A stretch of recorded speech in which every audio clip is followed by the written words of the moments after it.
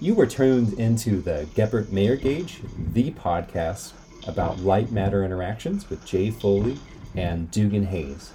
So we took a bit of a hiatus over the summer, but fall semester is back in full swing, and we plan to resume recording and releasing this podcast on a monthly basis. And we've got our Back to Basics series planned, so those should be hitting your stream really soon. So the episode today, we're going to talk about an album by Laura Stevenson that is extremely personally important for both me and Dugan. And this episode is really special for me because we got to record it live together in Atlanta when we were there for the ACS meeting. We actually sat in a hot tub outside of our Airbnb and recorded the whole thing. So while it's not like we normally do an extensive job editing the podcast, I'm actually going to leave this episode more or less unedited, except for a few times when the microphone fell off of the hot tub. I also want to give a content warning for this episode. This episode we discuss child abuse, domestic abuse, substance abuse and alcohol abuse and death. That relates to the content matter of the album itself, which is Sit Resist by Laura Stevenson, but also some of our personal experiences that we connect to this album. At the time that there is graphic content in the episode, I will insert a brief content warning at the time as well. So if you prefer to fast forward through that material, you'll know when to do it.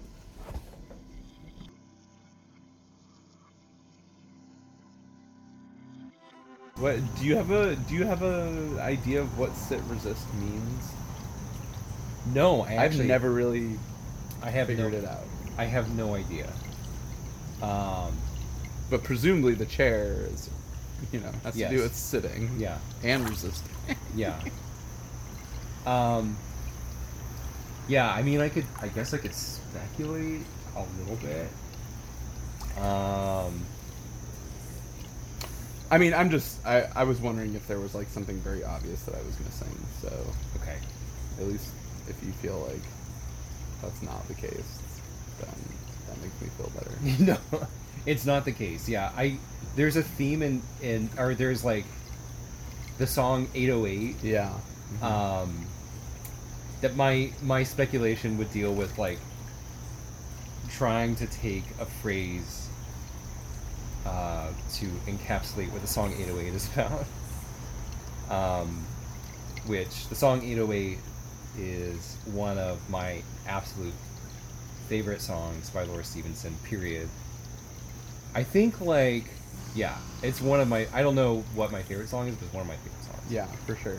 But it describes a period in her life where she was like sinking into a very deep depression, and so like I'm getting a lot of this from like her commentary version. Yes, which I've still never listened to. Okay, so when I feel like you have a lot to teach me. Okay, from having listened to it, probably more than one. So the last tracks of the album kind of go in and out of things that relate to this story about 808, but like when Laura was a teenager, she was struggling a lot with depression and had to be hospitalized. And actually the song I See Dark is about that period of time. Okay. Because she was hospitalized and she was sharing a room or adjacent to a woman who was like suffering from schizophrenia and was like really like having like some extremely like horrifying struggles. Sure. So that song is about that experience of being by her. But anyway, later on in life, and I don't know exactly when this was, but it's when she was, I from everything I could gather, it's when she was with Mike, who she's now married to, the bass player for the band. Yeah. And she started to really struggle with depression again, like in a way that seemed like it was going to be as bad or worse than when she was a teenager. And so she was talking about sort of like the impulse to sort of just like respond to that depression by just sort of like destroying everything around her, destroying her relationships, like just kind of withdrawing into herself and like shutting herself off from everybody, and sort of like somehow being able to get to a place where she could sort of like just be sort of okay with the depression and not like give in to the impulse to sort of like push everybody away and destroy everything. So I do kind of wonder if there's a connection there, but that is highly speculative. Okay. One of the things that like a phrase that is like oft repeated, like in therapeutic circumstances, at least as I have experienced them, is like being able to sort of sit with your difficult feelings, right, rather than try to like fight them. Yeah. Right, like, you know, just when you to accept that there's, you know, they're not going to just magically change. Yes, exactly. You just need to like learn how to live with it. Right. But then also, like, there is also, I think, a place for resistance, because, like, there are the behaviors that you have in response to those difficult feelings, which are, like, they could be destructive behaviors, they could be self-destructive behaviors, they could be isolating behaviors, but, like, yeah, so. Okay. That's my speculation.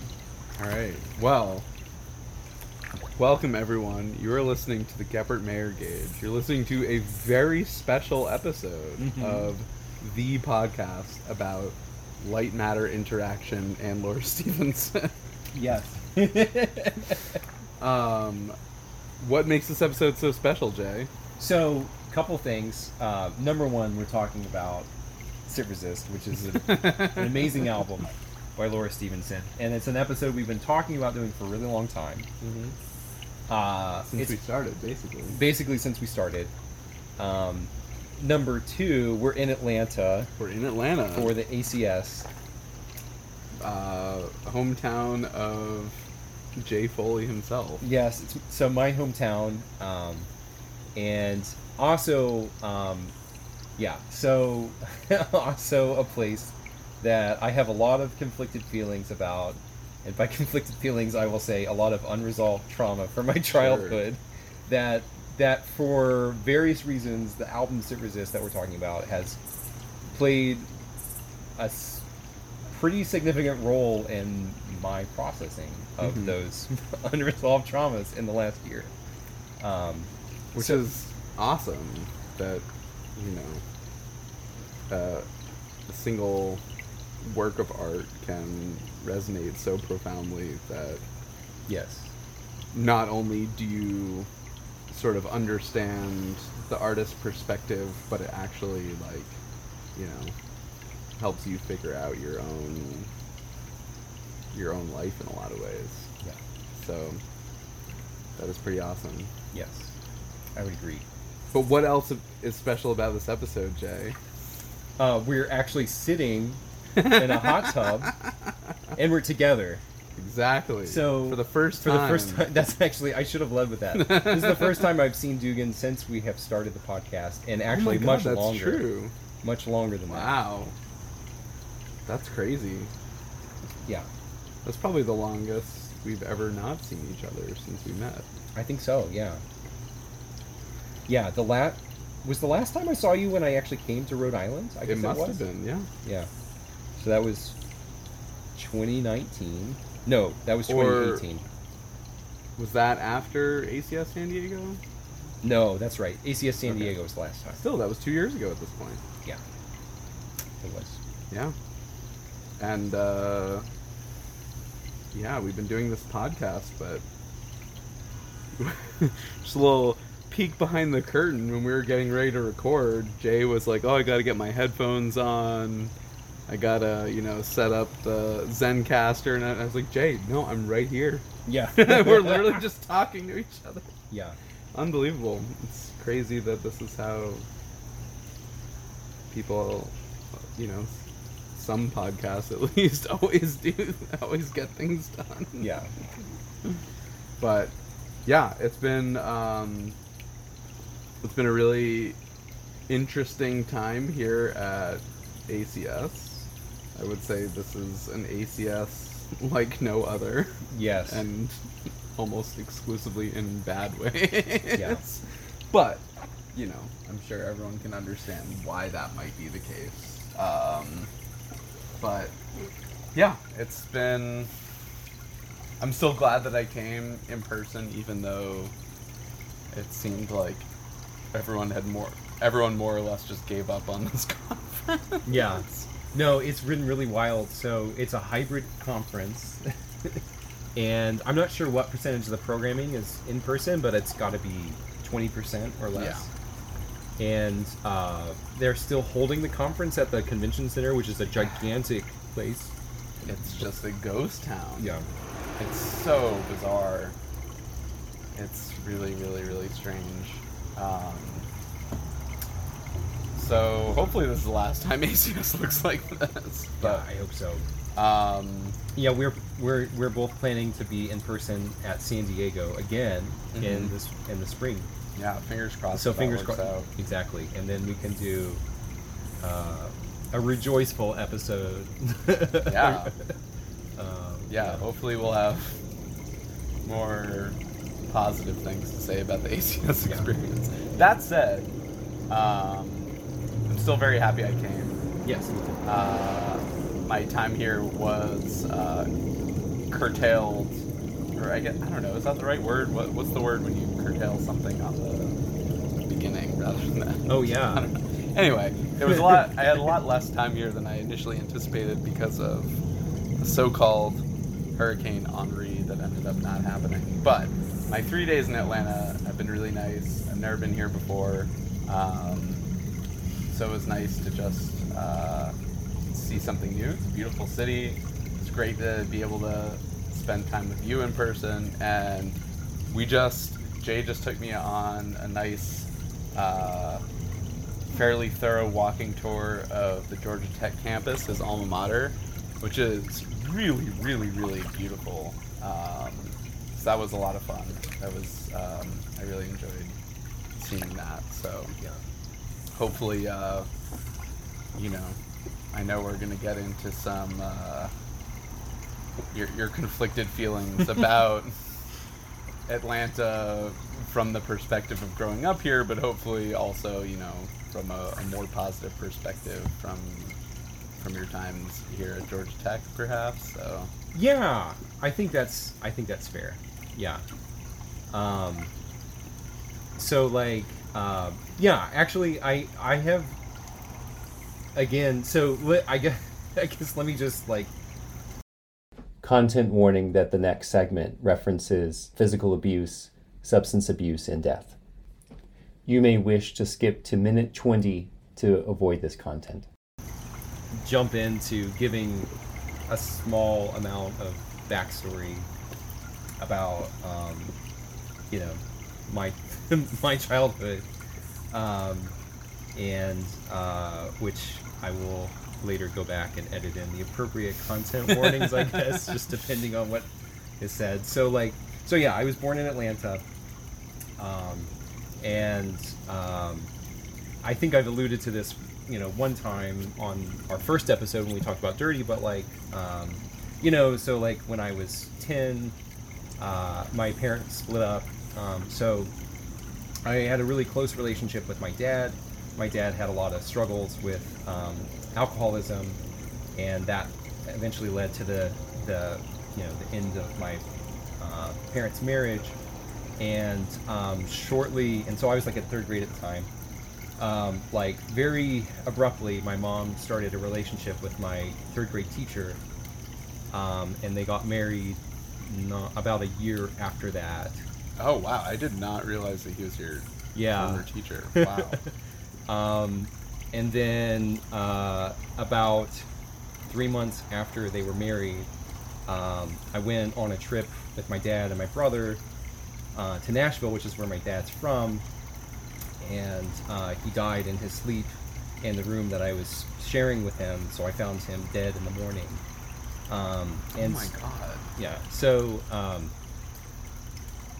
so that was sort of Wait, like, how old are you? I had just turned 11. Oh my god! And you found him. I can't even begin to. Wow.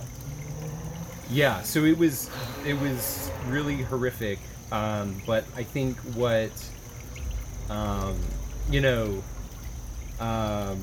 if I had, like healthy, functional remaining parents, perhaps I could have properly dealt with that loss over time. But what actually happened is that my third grade teacher that my mom married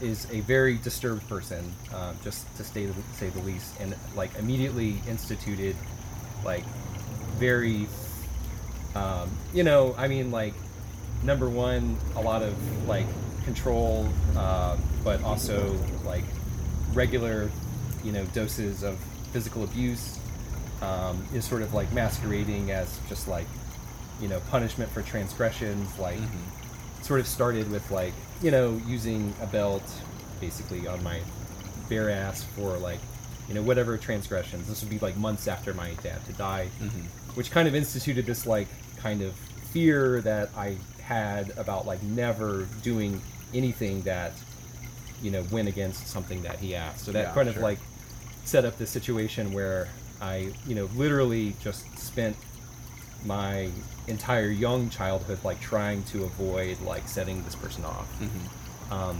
When I became a teenager and like that sort of like ordinary defiance like crept in, then like just that the sort of corporal punishment escalated into just like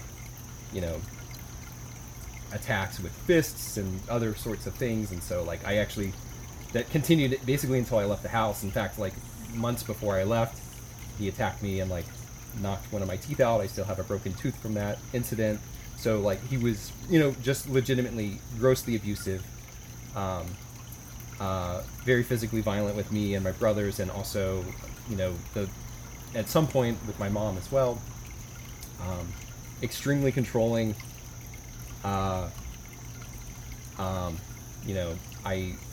had referred to him up until last year as my father. I called him Dad because basically, months after my dad died, he was like, you're gonna call me Dad.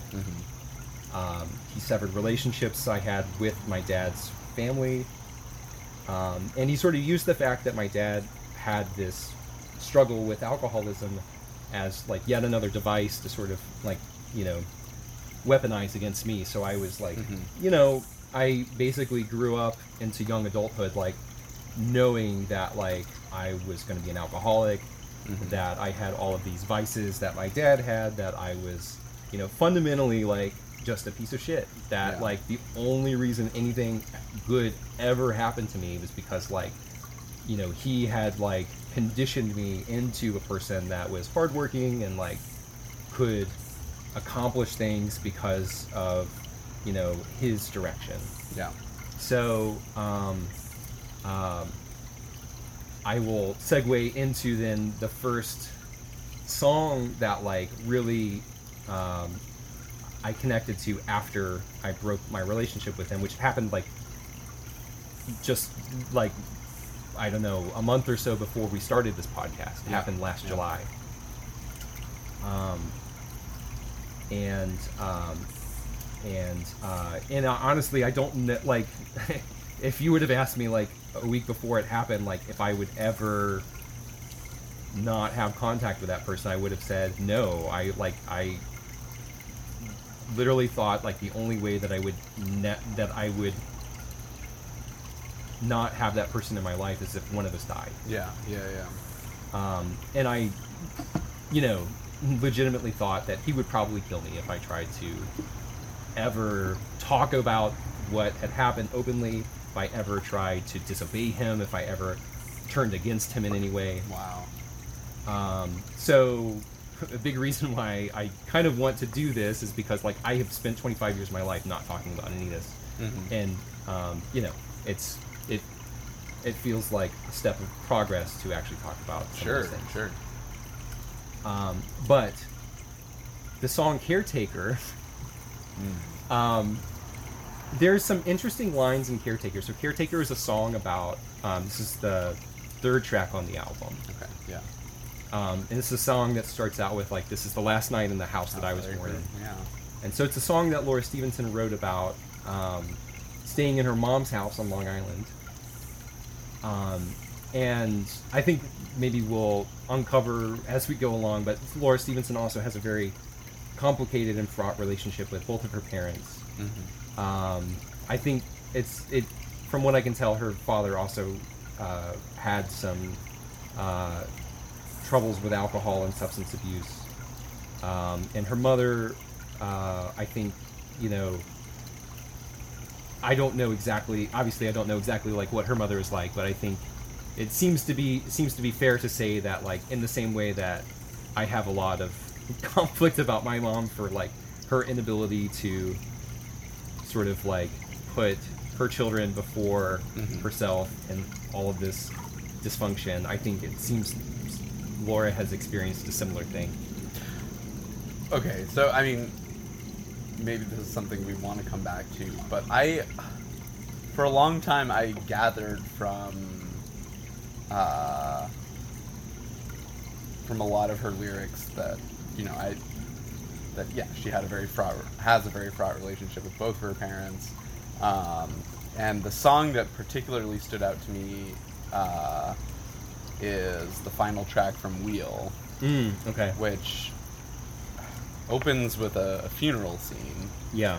Right? And I can't exactly remember the line from it, but it's very much like, it seems very much like it's sort of a good riddance sort of thing. Yeah. And I always, in my mind, assumed that, you know, from the context of the other lyrics, that she was talking about, like, the experience of going to her dad's funeral and, like, you know, having suffered from his abuse for a long time, like, being happy that he was gone. Yeah. But then I remember her telling a story before she played another song one time when I saw her live, where it was very clear from the context that her father was very much still alive and that they had, like, a fairly healthy relationship. And so then I became very confused and didn't know what at all to make of that. And since then, like, especially when The Big Freeze came out, I got much more the impression that it was, you know, the troubles she had in her childhood were most directly related to her mother, potentially like a stepfather situation as well. I don't know. Okay. Do you know? So the story, I think the counter, like, I don't want to speculate too much on Laura Stevenson's family. No, again, I mean, no disrespect to Laura Stevenson's family. Of course, right? Yeah, I mean, I guess it's fair to say that, you know, we're sort of reconstructing some stories based on some song lyrics, which may or may not be autobiographical at all. Some might just be. But she tells a story in the song Barnacles about her father, which makes me think that that at least that relationship was not very healthy in her childhood. Okay. Yeah. Okay. There's a couple of stories about her father in the Sit Resist commentary that would suggest that. Okay. But I don't know if things have resolved. I mean, again, maybe this is a little bit of inference, but she has talked about, you know, being in like Alateen and Al-Anon, which is like, you know, these are these organizations if you have like a family member that, you know, has alcohol abuse problems. I gathered that was in reference to her father, and she was talking about, like, you know, sort of like spending all this time sort of in her, you know, young adulthood or like late teens, kind of like rejecting a lot of, you know, sort of the ethos of those organizations, and sort of feeling like, you know, somehow she could make that relationship right and like do more to like help the other person, which I assumed was her dad. Yeah. But like ultimately realizing like, you know,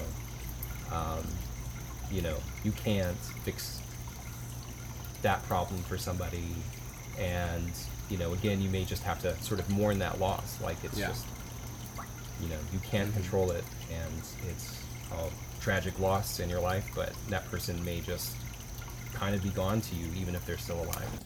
Content warning that the following segment references alcohol abuse and death. You may wish to skip to minute 27 and 30 seconds to avoid this content. Yeah. No, I will never forget, like, just the... Like, it wasn't even, like, in the moment, like, sadness or anything. It was more just, like, shock and, like, just, like, how incomprehensible it was to me.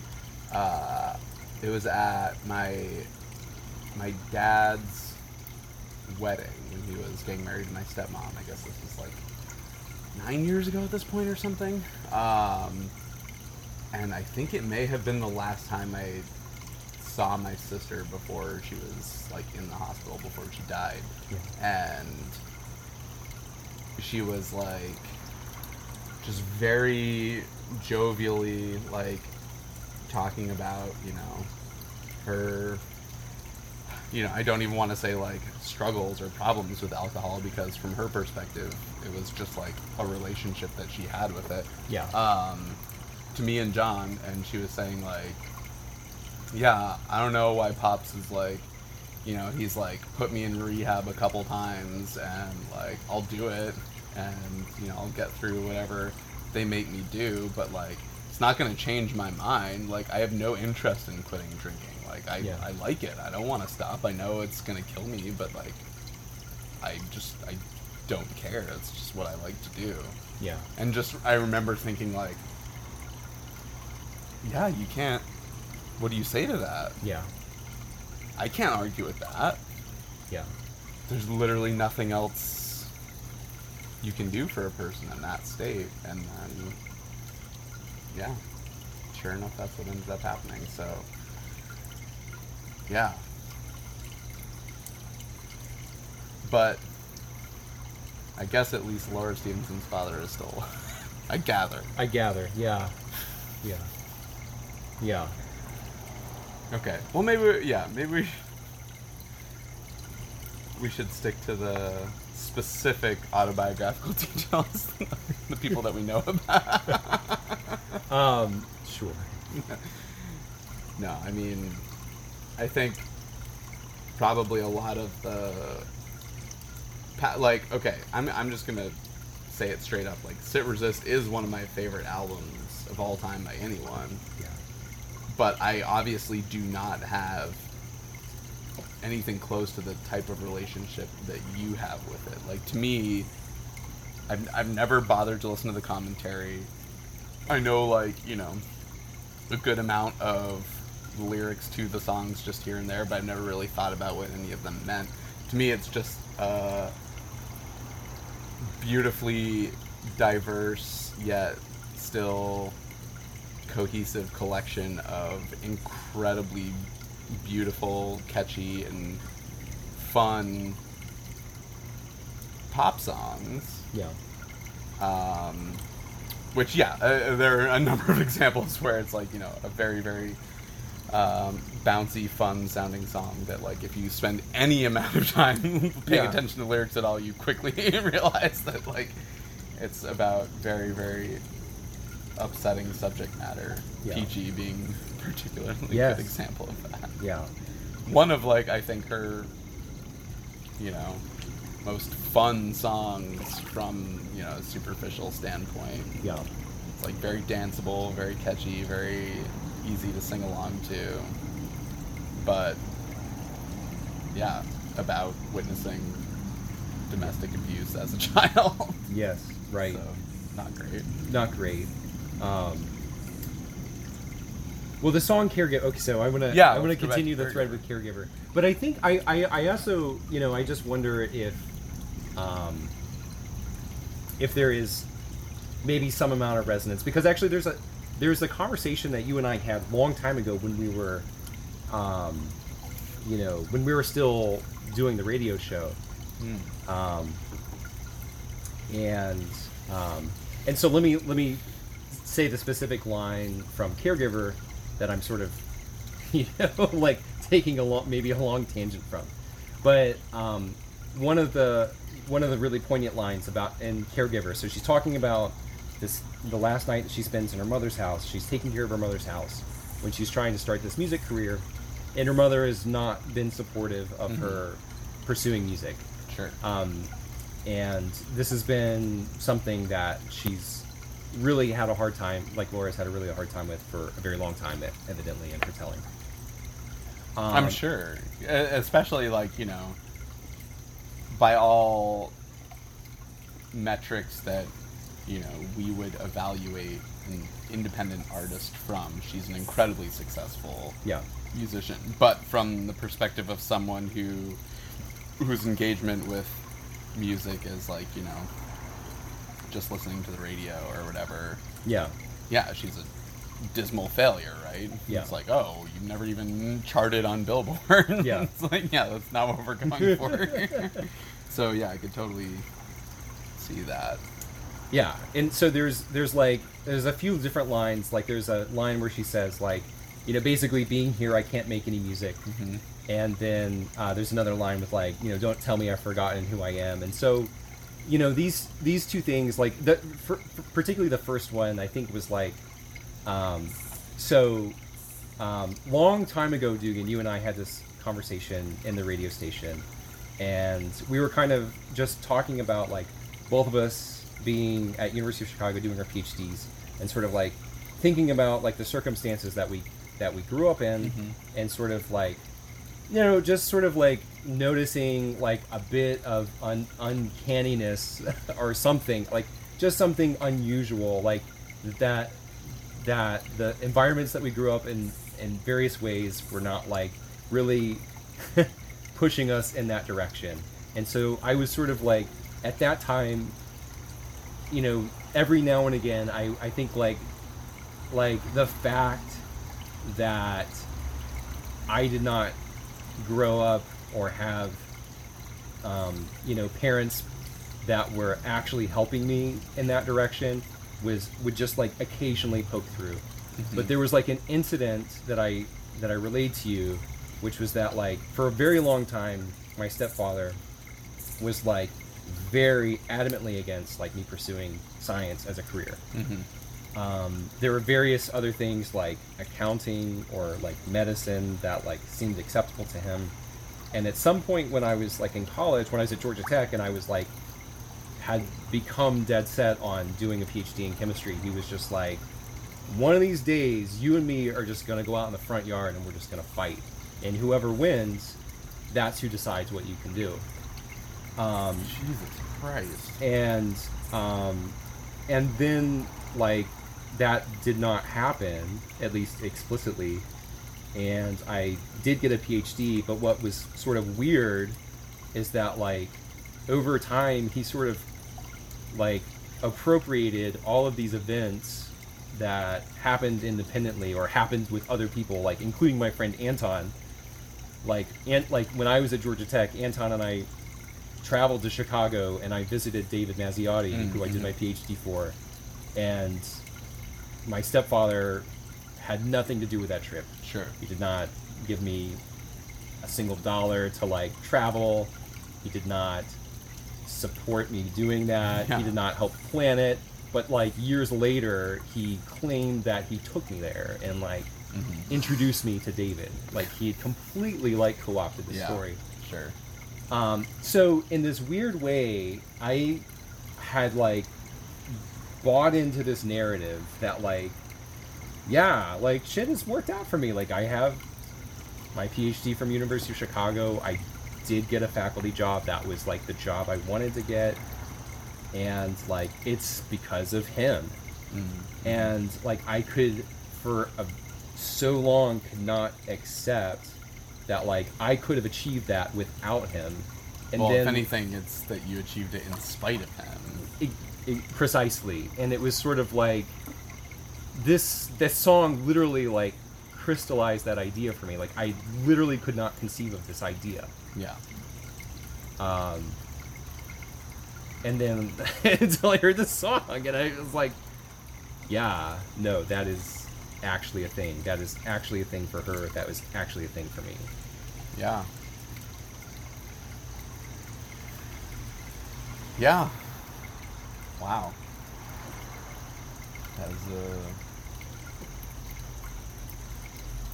yeah. That's a very powerful connection.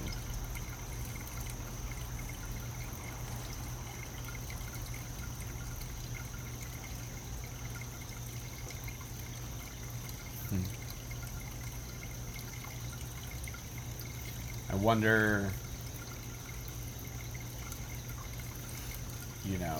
when, if ever, at what point Laura Stevenson's mother would be willing to accept that she has had a successful career, and then if she would pursue a similar line of logic, being like, you're so lucky you had me, supporting you all along the way. I really hope that doesn't happen, but yeah. I mean, I hope that she just comes to support her. She told a story that, I think also in that commentary, that her mom did actually finally come to see one of her shows at the Bowery Ballroom. Seems like the least you can do. Oh my god.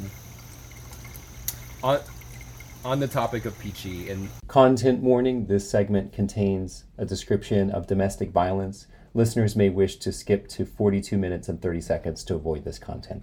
One of just a really dark experience connection to the end of that song happened on my 21st birthday, which was so I was taking Organic 2 Lab at the time, and I remember I had Organic 2 Lab on Wednesdays, and my birthday fell on a Tuesday. And Tuesday was one of the days that I would go and work for my stepfather. So basically I came to campus on Monday, Wednesday, Friday for classes. Mm-hmm. Tuesday and Thursdays I reserved for working for my stepfather. And doing what?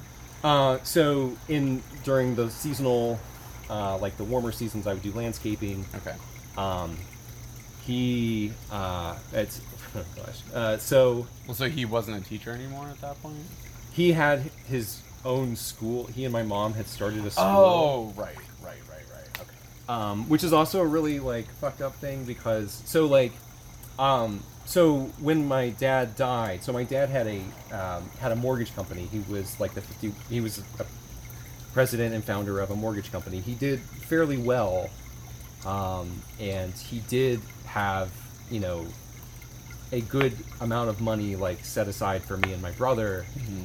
Which I was coerced to turn over to my mom when I turned 18, and then she basically gave it to my stepdad. So I actually probably could have easily not had to take out loans and scrape by in college, but I did because I literally turned over all of this money to them so they could start these businesses, which I then worked for no money.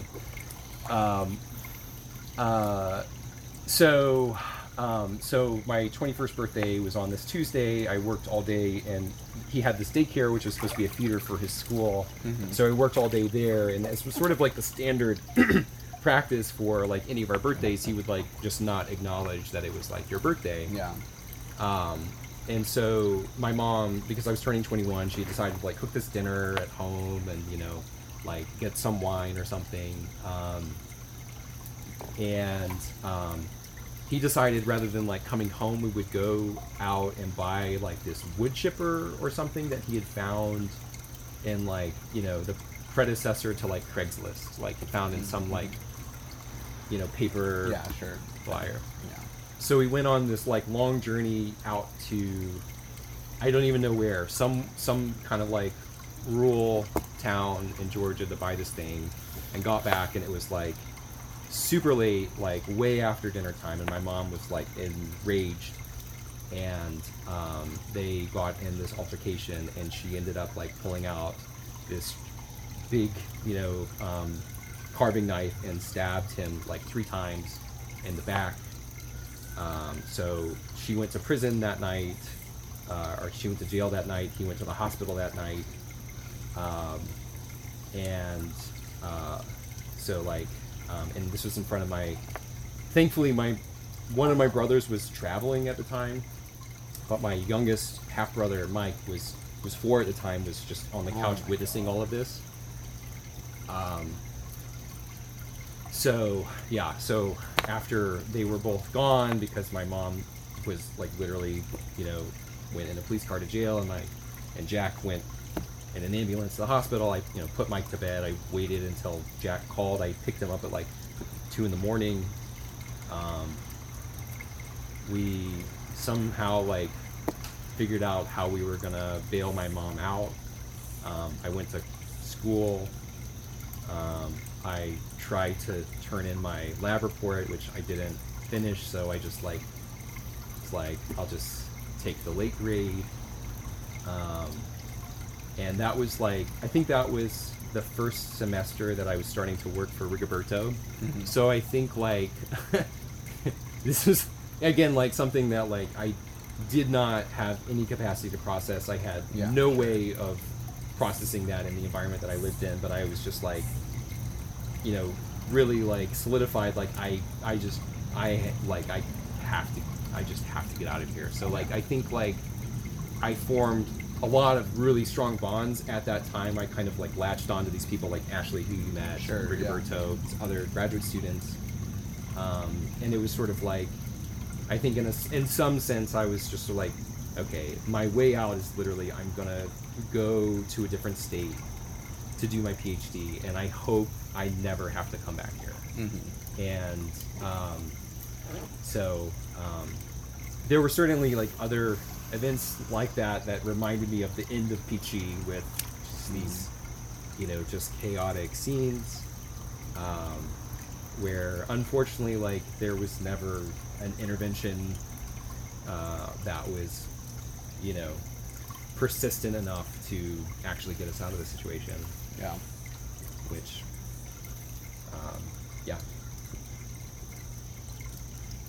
wow, that's a terrifying story. Yeah, it was horrifying.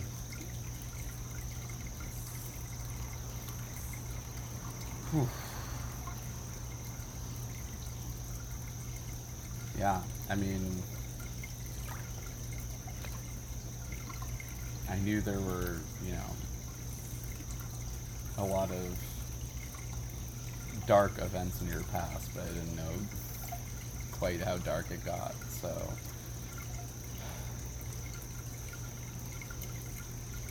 That does put last night in a very different context. Yeah. So. Yeah, I mean,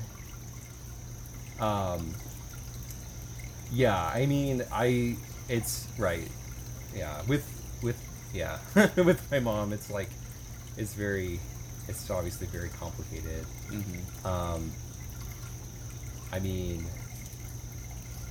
I want to get to a place where, I can forgive her for not getting us out of a objectively awful situation decades ago.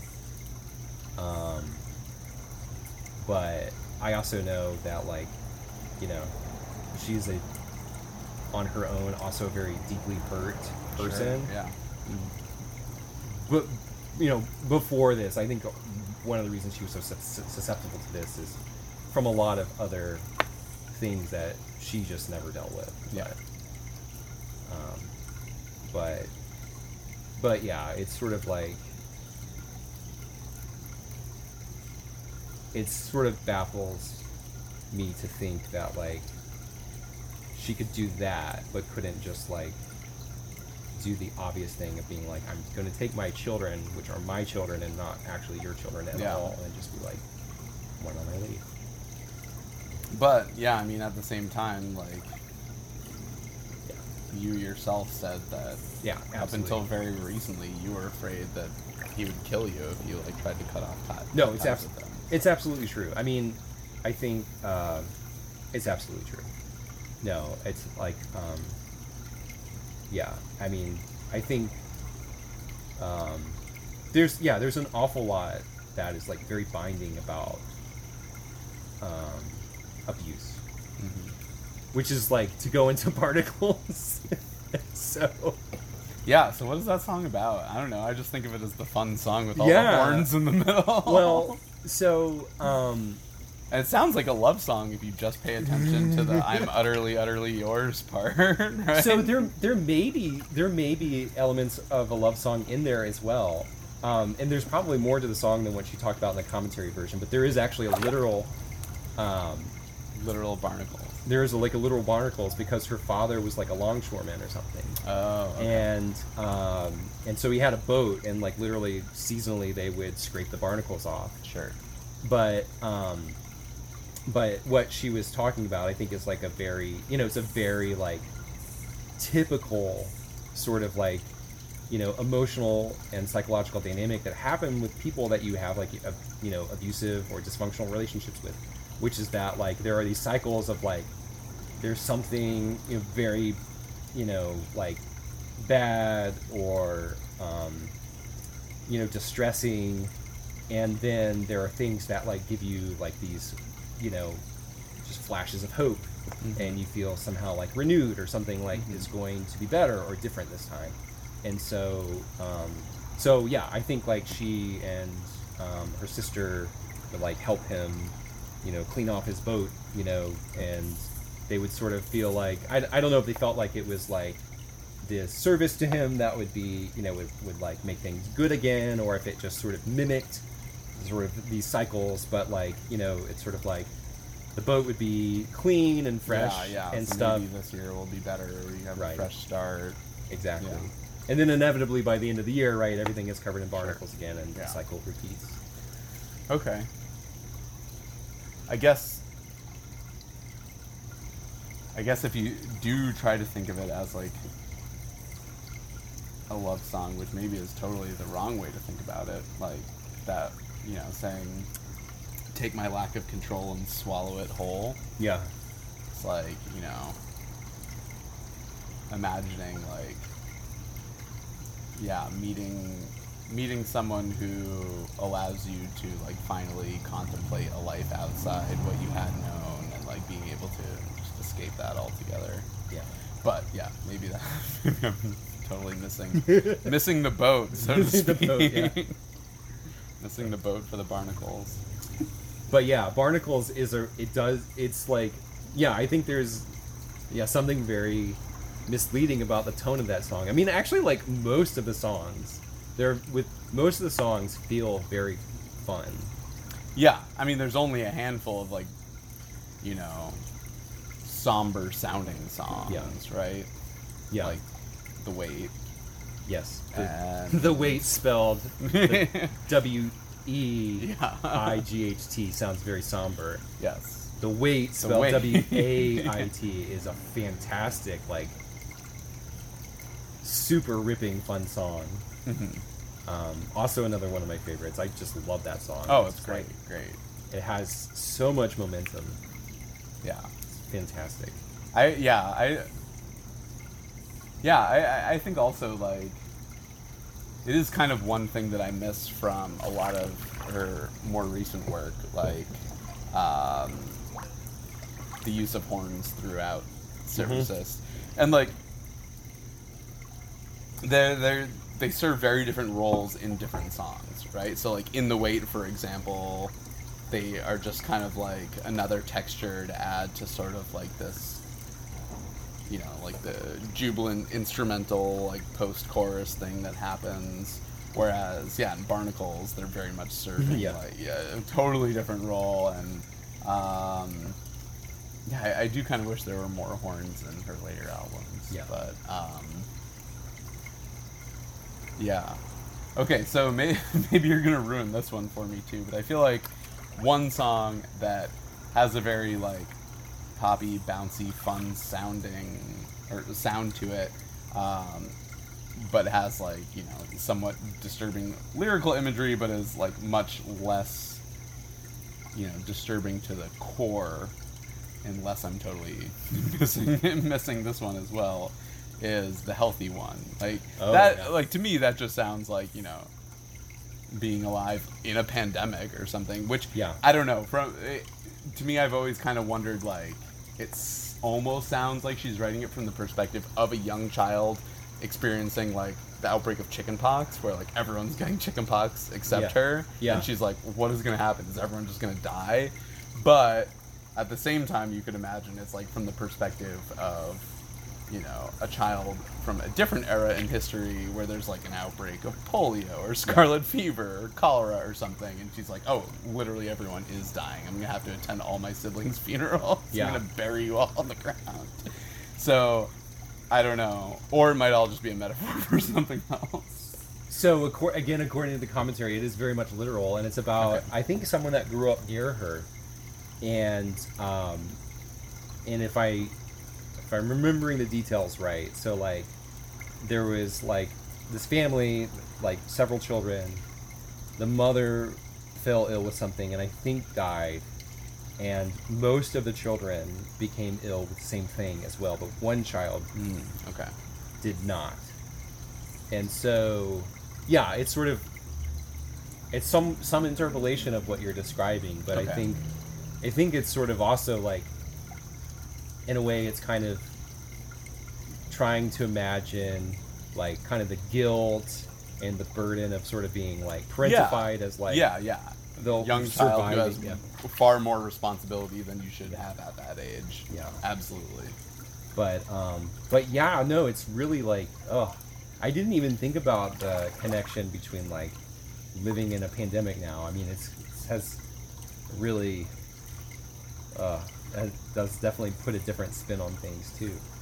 I always just felt like Because like that is like a reality too right now, right? Like you could be in a family, you could be the healthy one, yeah. and you could even be and you could be the one that actually gets COVID but is totally fine, and Yeah, like everybody yeah. else like gets in and is really ill. Yeah. And it's so, yeah. I just always like the thing that stood out to me was that a lot of the language is very sort of primitive and childlike in a lot of ways. Like, you know, they need to cut you to see if your blood was sick too. Which is why I kind of always imagined it was from the perspective of like a 7-year-old Yes. who like doesn't really understand health, medicine, disease at all, and is just like seeing everyone around her get chicken pox and thinking it's like the end of the world. No, I think it's very much supposed to be in the perspective of that young person. Yeah. For sure. Oh, it's such a fun song though. It is. It's Glockenspiel. Yes. Yeah. Yeah. It's an amazing song. Wow. Well, I guess on the subject of like the less depressing songs on the album, I have like a story to tell about Montauk Monster. Okay, but I awesome. also haven't listened to the commentary, so maybe it is a depressing song. I don't know. Actually, I don't know if I could even recall the story of Montauk Monster. So So do you know the story of the actual Montauk Monster? no, I don't. Okay, so it was this thing that washed ashore on Montauk that was like, you know, looked like some incredible beast that had never been seen before, and people were like, oh my god, it's like some weird sea creature. And it, of course, just turned out to be like a hoax. Someone like, you know, put a bunch of animal fur and stuff together to like make this weird looking thing. Yeah. But it was like this hoax that persisted for long enough for it to become like an urban legend, and so like when people tell stories about the Montauk Monster. I don't know if the song is actually about that at all. All I know is that when I saw her play a solo show in the Chicago suburbs with Ryan Haight and Jason Pereira, Yeah. at one point she was like introducing a song, and she was like, this is a song about, I want to say she said monster, like Okay. something like that, some kind of monster. And without even thinking, I was just like, woo, Montauk Monster. Yeah. And she looked over at me, and it was a very small crowd, and she was like, oh. No, actually, this is a different song, but okay, I'll play that next. So then she played whatever song it was, I don't even remember. Yeah. And I was just so giddy that she had, like, acknowledged me. And so I was just, like, waiting for Montauk Monster, and then she was telling a story before that. She's like, I wrote this song during a period where I was smoking a lot of weed, just, like, constantly smoking weed. And I remember one day I was just stoned out of my mind, and I had my guitar, and my friend had just taught me this chord, which is, the chord in Montauk Monster. And, and she was like, I had never played or heard anything like it, and it was just so amazing to, like, feel the power of playing something that just felt so, like, gnarly and off in so many ways. And she's like, and I just played it over and over and over, and then eventually, like, got around to writing the song, but I wrote it in that context. So anyway, that's all I know about Montauk Monster, that she was very enamored of that Yeah, that's awesome. gross sounding chord because she was really, really high. Yeah. I did not know that story. I do. Okay, so this is something that I know from the commentary, which actually is very personal for you. Because I think, yes. So I think I must have been a different show, like when you saw her actually in Chicago proper. Yeah, at the Empty Bottle. At the Empty Bottle. She tells a story on the commentary version that in the middle of singing 808 in Chicago, that, like, her voice just, like, broke, and she's just like, and I could not get any more words out. And I remember Dugan telling me about, like, seeing this show when such a thing happened, and then, like, being like, what should I play next? And him being like, Telluride! Which, like, so the ending of 808 has, like, some truly epic Laura Stevenson wailing. I mean, she has such an amazing, like, powerful voice. And Telluride has even more epic, probably the most epic Laura Stevenson wailing. Probably. It's unhinged how good her voice is. It's so good. It's so beautiful. Yeah, and I remember just saying it as a joke, and she and her husband, like, both, like, instantaneously just, like, looked at me with, like, this look of just sheer horror, like, and then, like, I started laughing, and she's like, oh, okay, I get it. Good one. Yeah. Actually, so her voice gave out in 808, and then they went straight into Master of Art. Okay. And which also is a really... And, like, she got through, like, the first verse, and then, like, the chorus started, and she was just like... And just, like, shook her head and just, like, played it and, like, kind of, like, smiled and nodded along. It was like, there's no way I'm singing this chorus. Yeah. And that's when I made the Telluride cry. Yeah.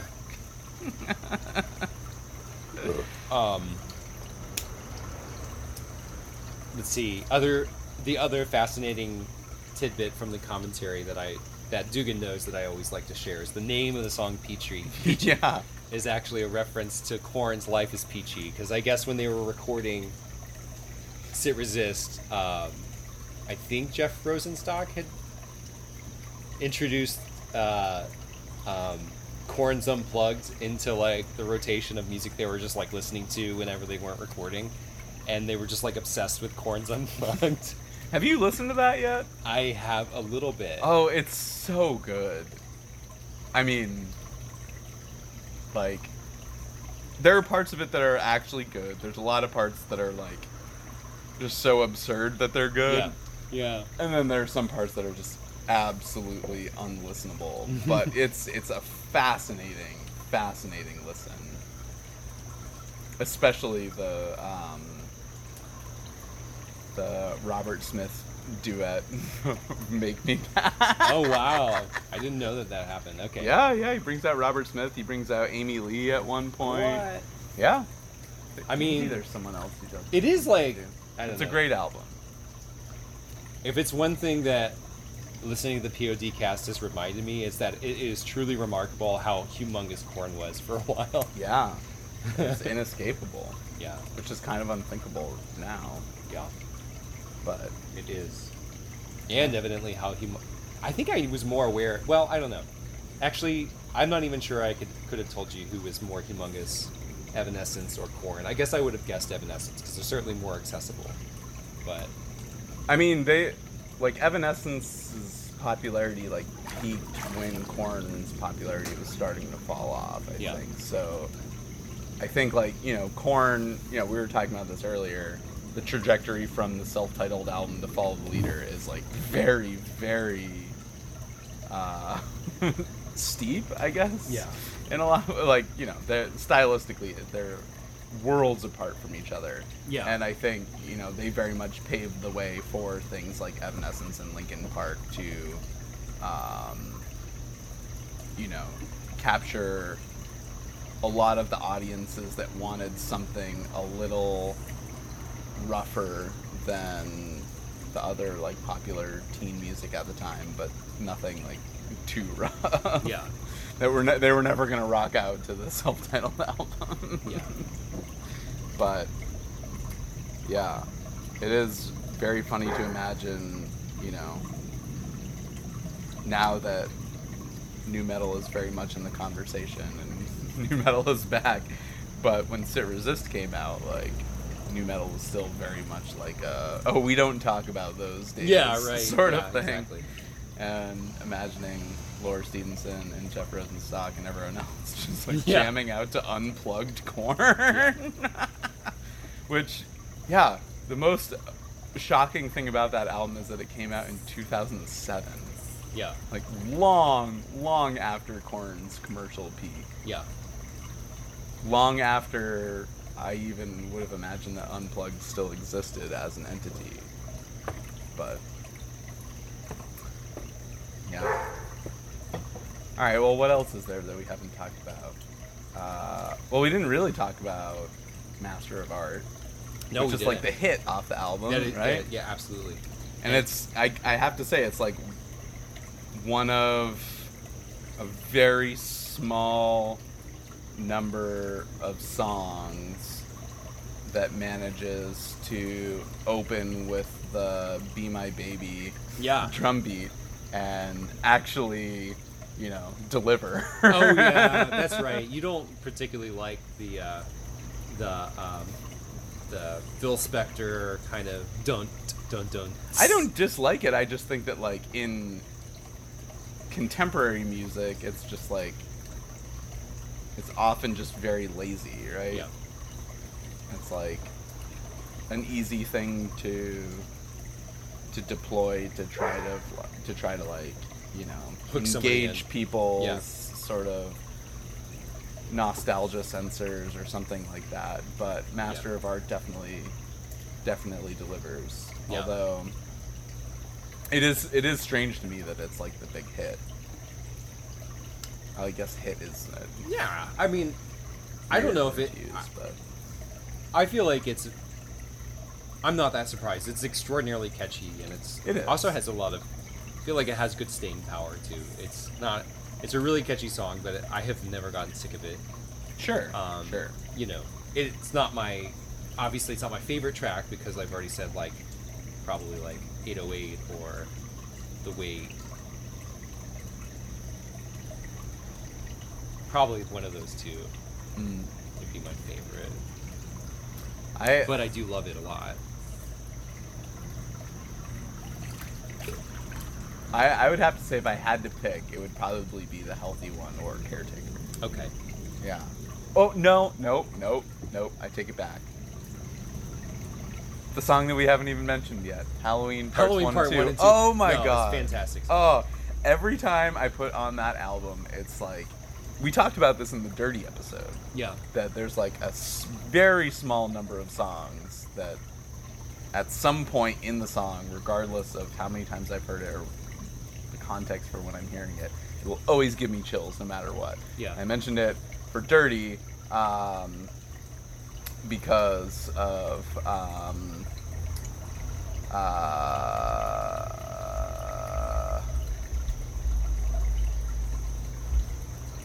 oh my god, why can't I think of the song right now?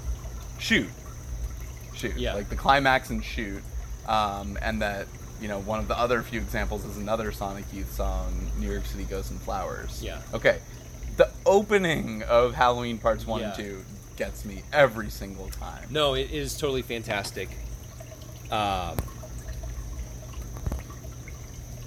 Yes, it's just like a super like textured like opening. There's just this like buzz, like this amplifier guitar buzz, and it's like lightly strummed guitar but super overdriven. It's just Yeah. like on the cusp of like explosion. Yeah. And it's got some string in there too. I have no idea if it's like cello or Yeah, I don't know. something accompanies, but yeah, it's a great song, and it's named after the horror movies Halloween 1 and 2. Which are great movies.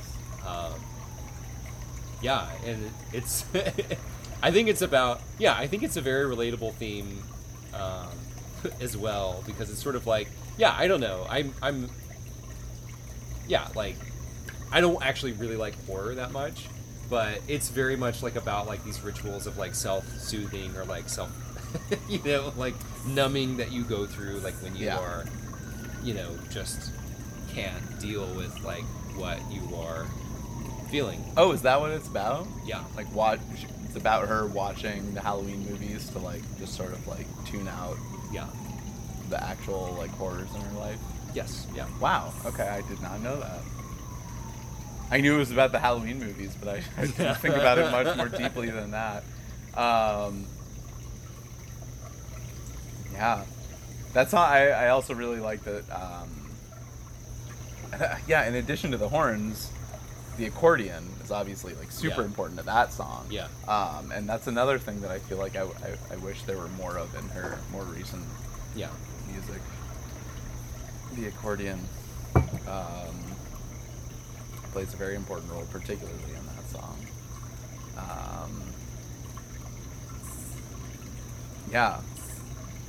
Yeah, I'm glad you brought up how weird the guitar tone is for like the context of, you know, the sound of that particular song. Yeah. Because I feel that way a lot later in the album with the bass tone. There's like a few songs where the bass is like super overdriven, like very rumbly and just like kind of buzzy, I guess is a better word. Yeah. But it really punctuates in like in an interesting way that like seems kind of out of place with the folkier sound of the music. But I think it really helps in that there's a lot of songs on the album that have like right now the part I'm thinking of is the part in Caretaker where she says like I'm gonna write till where the rhythmic part is itself like the hook. In a way that's like totally unforced and totally like serves the song itself. It's not like, you know, her trying to be mathy or whatever, but it's just like where there's like a part where the band is going to do this weird rhythmic thing, but it's you know, emphasizing this particular part of the lyrics. And I think that bass tone helps with that a lot in many instances. Yeah. I'm really starting to worry that this thing only records when the screensaver's not on. This is taking like 4 minutes. I think I'm still recording. Okay, good. I'm at an hour and 8 minutes. Okay. I'm wondering, the only song I can think of that we haven't mentioned yet is Red Clay Roots. Yeah. Which is definitely the outlier. Yeah. It reminds me a lot. I always associate it, you know, for pretty obvious aesthetic reasons with that song on Portishead's Third. Okay. I'm not. Also has like the barbershop vocal sound to it. Yeah. I'm not really familiar with Portishead, so I cannot comment. For some reason, I thought okay. I feel like Ashish is a big Portishead. Yeah, that's probably it. I'm just confusing you with him. Yeah. Yeah, I don't know. What do you think of that song? It sounds like, I think when I first heard it, so both of us, the first Laura Stevenson we ever heard was Wheel. Yeah. Like, my friend Brian Glidewell, shout out to Brian Glidewell, my former radio host at WMBR, sent me through Spotify back when Spotify had like a sharing thing that wasn't just like, oh, here's the link that you can send to someone. He sent me Runner when it was released as an advanced single for Wheel, and I remember hearing it and being like, what is this? This is amazing. I can't wait for this album to come out.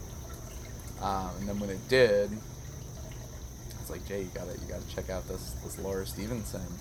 And so yeah, Wheel was both of our first exposure, and then obviously worked our way back through Sit Resist and a record. But at that point, like, you know, I was just like, I had 3 albums, so I was just listening to them a lot because I thought it was all really great, but didn't really have much context for her or her music, so I didn't really know anything about her. So when I heard Red Clay Roots for the first time, I was like, oh, is she like from the South? Not at all. No, not at turns all. Out. But I guess I guess her grandmother was from South Carolina. Oh, okay. Or moved there. So. Okay. Yeah, I mean, it doesn't come off as like, you know. Yeah, it doesn't come off as like inauthentic cheap. in any way. Yeah. I agree. Yeah, I think it's a good song. It's, you know, not that I think that song reminds me the most of a record in that don't get me wrong, there are great songs on that album, but it's much more of like a collection of a handful of great songs and a handful of like decent sort of genre explorations that, you know, are they're nice to listen to, but they're not like groundbreaking. I think the jump from a record to Sit Resist is like one of the most staggering you know, glow ups, you might say, in music that I've ever heard. Like, I mean, if it's not obvious from how we've been talking about it so far, I think both of us would say it's pretty safe to say that Sit Resist is one of our all-time favorite albums. Yeah, definitely. And like an absolute masterpiece in every possible sense of the word, and absolute classic. So nothing against a record, it's a very good album, but it's like, you know, how does that stand up to one of the greatest albums of all time? In the canon. Definitely. There's I was wearing my Sit Resist t-shirt all day today, and I was walking on the Beltline here in Atlanta, and I was stopped by someone who asked me, what is that chair doing on your shirt? And I was like, oh, it's from the record cover of an album by Laura Stevenson. And she was like, describe the record for me. And I was like, it's amazing. Nothing I can say about it could possibly do it justice. So, but shout out to that person, because I think it's literally the first person that's ever asked me about that particular t-shirt. Okay. I think. It's not like my Milk-Eyed Minder hoodie. That is it's very... Almost everybody asks me about it, because I literally have the cover of Milk-Eyed Minder street printed on a hoodie. I mean, it very much catches your eye. You can't ignore that. No. Whereas the Sit Resist is very subtle. It's pretty subtle. Like, it's basically a yellow t-shirt with like a small like brown stamp of the album cover and the words Laura Stevenson Sit Resist. So it is quite subtle. It's very tasteful though. Yeah. I got it, by the way, when, I don't know if do you have that t-shirt? Because I just bought it with the package when I bought the stream of Laura Stevenson's COVID performance. No, I missed that. Yeah. I didn't even see that as an option. We have an awful lot of Laura Stevenson merch at home at this point, actually. We have a beanie. 4 t-shirts and a poster some point we'll have our new self-titled Yeah.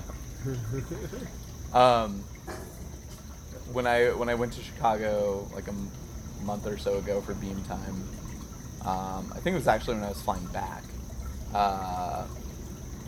I was getting on the plane, and you're doing like the walk down the aisle past all the people who are already seated. I'm just like standing there waiting for the people ahead of me to move, and this old guy who's sitting in the seat next to where I was standing just like looks up at me and like grabs my arm, and he's like, "Hey, if you want to go dolphin watching, give me a call. I'm your guy." And I was like, what is happening to me right now? And then I realized after I like got in my seat that I was wearing my Mersbow t-shirt that just says, it has a cartoon of a dolphin like jumping out of the water, and it just says Mersbow, don't kill dolphins. Oh wow, okay. And I was like, okay, that makes it Slightly better. slightly less weird, but still very weird. Yeah. And yeah, I was just so confused in the moment. I was like, oh, I'll do that. Yeah. That was the last time someone commented on one of my band t-shirts. Oh, what a weird experience. Yes, you never know what you're gonna get. Yeah. Well, any final thoughts on Sit Resist? I think that about does it for me.